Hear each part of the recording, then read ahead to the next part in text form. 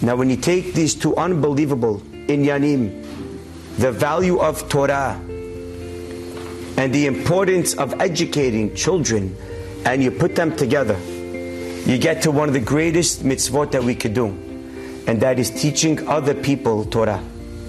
One of the greatest things that we could ever do. Talmud Torah keneged kulam. Imagine teaching somebody else Torah. That's by far and by large one of the greatest things we could ever do in our life. You just combined the two greatest inyanim and yesodot, chinuch and Torah, and you educated the next generation. That is one of the most profound and unbelievable things that we could do in our life. Our rabbis tell us, Masechet Sanhedrin, Sha'alu talmidav et Rabbi Elazar, Daf Sadik Chet Amud Bet. Ma ya'aseh Adam, what should a person do? Ve'yenatzel mechevlo shel Mashiach, to be saved from the birth pangs in the times of Mashiach.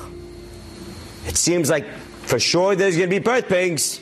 The best we could do is to be saved. How can we be saved? Says the Gemara, Ya'asok b'Torah ugmilut chasadim. You want to be saved from the birth pangs of Mashiach.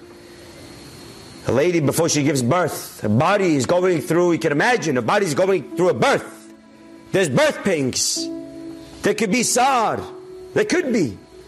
In the times of Mashiach, there's going to be birth pangs.